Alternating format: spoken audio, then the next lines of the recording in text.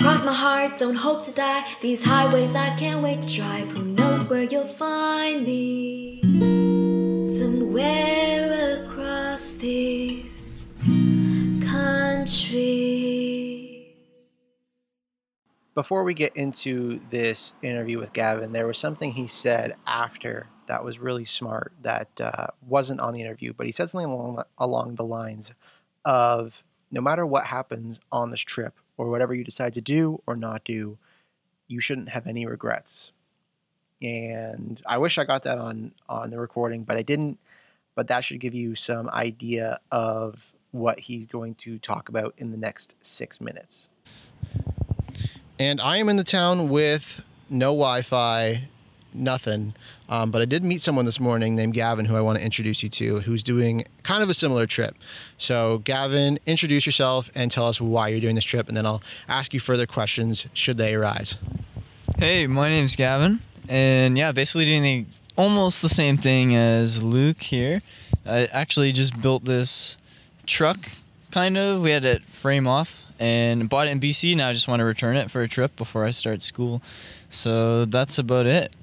No real objective of where I'm going. Few ideas in mind, but yeah, just traveling. Go with the flow. Biker, you said. Yeah, I am. So I definitely want to do a lot of mountain biking. I've heard of some areas so far. So lots of off-road driving. I'll try to find some dirt roads, trails, stuff like that. Hiking, lots of hiking. Yeah. So you said you're going to school. So how old are you? I'm actually 20. Okay. Yeah. So you're even younger than me. I'm 24. You're 24? Yeah. Yeah, I was going to ask that. What yes. made you want to do this trip then, so young? So young? I've actually always wanted to do a trip like this where you pack everything on your vehicle and you just go. Yeah. So it was kind of surreal how it just came about like this, where I was in a position to do it. So that's why I wanted to do it. Watching TV of people do this sort of thing. Actually, Top Gear. You ever watch Top Gear? Yeah. Yeah. That's a huge fan. You know the Vietnam special? I think so. But yeah. the special episodes where they travel, yeah. that is just, I've always wanted it. So that's kind of inspiring. So now I can actually do it. And it hasn't hit me yet. It's like, yeah, I'm doing this. So a goal, a dream. It's really weird, eh? It is actually weird. What do your parents think? I get that question a lot. What do your parents think? They're very supportive of it. Not like keep going with it, but it's like, yeah, okay, why not? What are you hoping to get out of this trip, either like physically or mentally? Physically, I want to do a lot of when I'm out in BC, I want to do a lot of hiking and biking. Like, I would like to do something active every day, which I don't think is that hard of a goal, right? No, I've been doing that, and I've been driving every day too, right? So. Yeah. So I'm just gonna drive straight there, and then when I actually get there, then I'll start it. But so physically, lots of, not really to, I don't know, I guess improve biking skill, definitely in BC. Like, you can't really do a lot of that around here. Trails are pretty flat. I'll be scared for sure. Like, some of them are going to be wild, lots of downhill and stuff. And then personally, I've never done a solo trip before, so I'm definitely going to learn a lot about myself and self-sufficient. So how to be sufficient without anyone else's help, especially, deep wherever in the wild. So yeah. Are you like journaling, or like do you have a mode of self-reflection, or?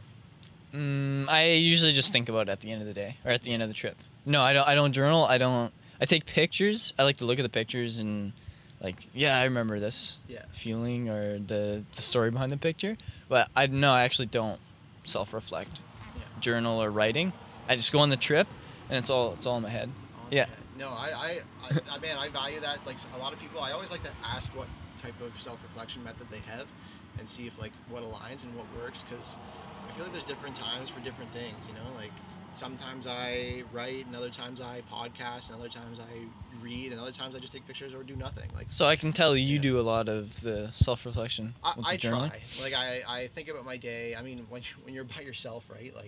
There's not much else that you can do. I'll be listening to a podcast and I'll make a notes in my phone and I'll just speech to text it about some things, and then I'll talk about it on the podcast. But I do have smart. some prompts. I take pictures of people that I meet, so I'll take a picture of you if you don't mind after. Just little things that I do to document the journey. See, that's kind of neat, and I've never really documented. Like, sometimes I'll take pictures and put them in a story on Instagram, and it's mainly for me to see. Yeah. What about for you, or do you want? So there's different things. Publicity, Like or? some are for other people. Like the Yeah. podcast is for other people. The photo, it's on a one of those cameras that holds 27 pictures. Oh, a Like Polaroid. disposable. No, Disposable. Yeah.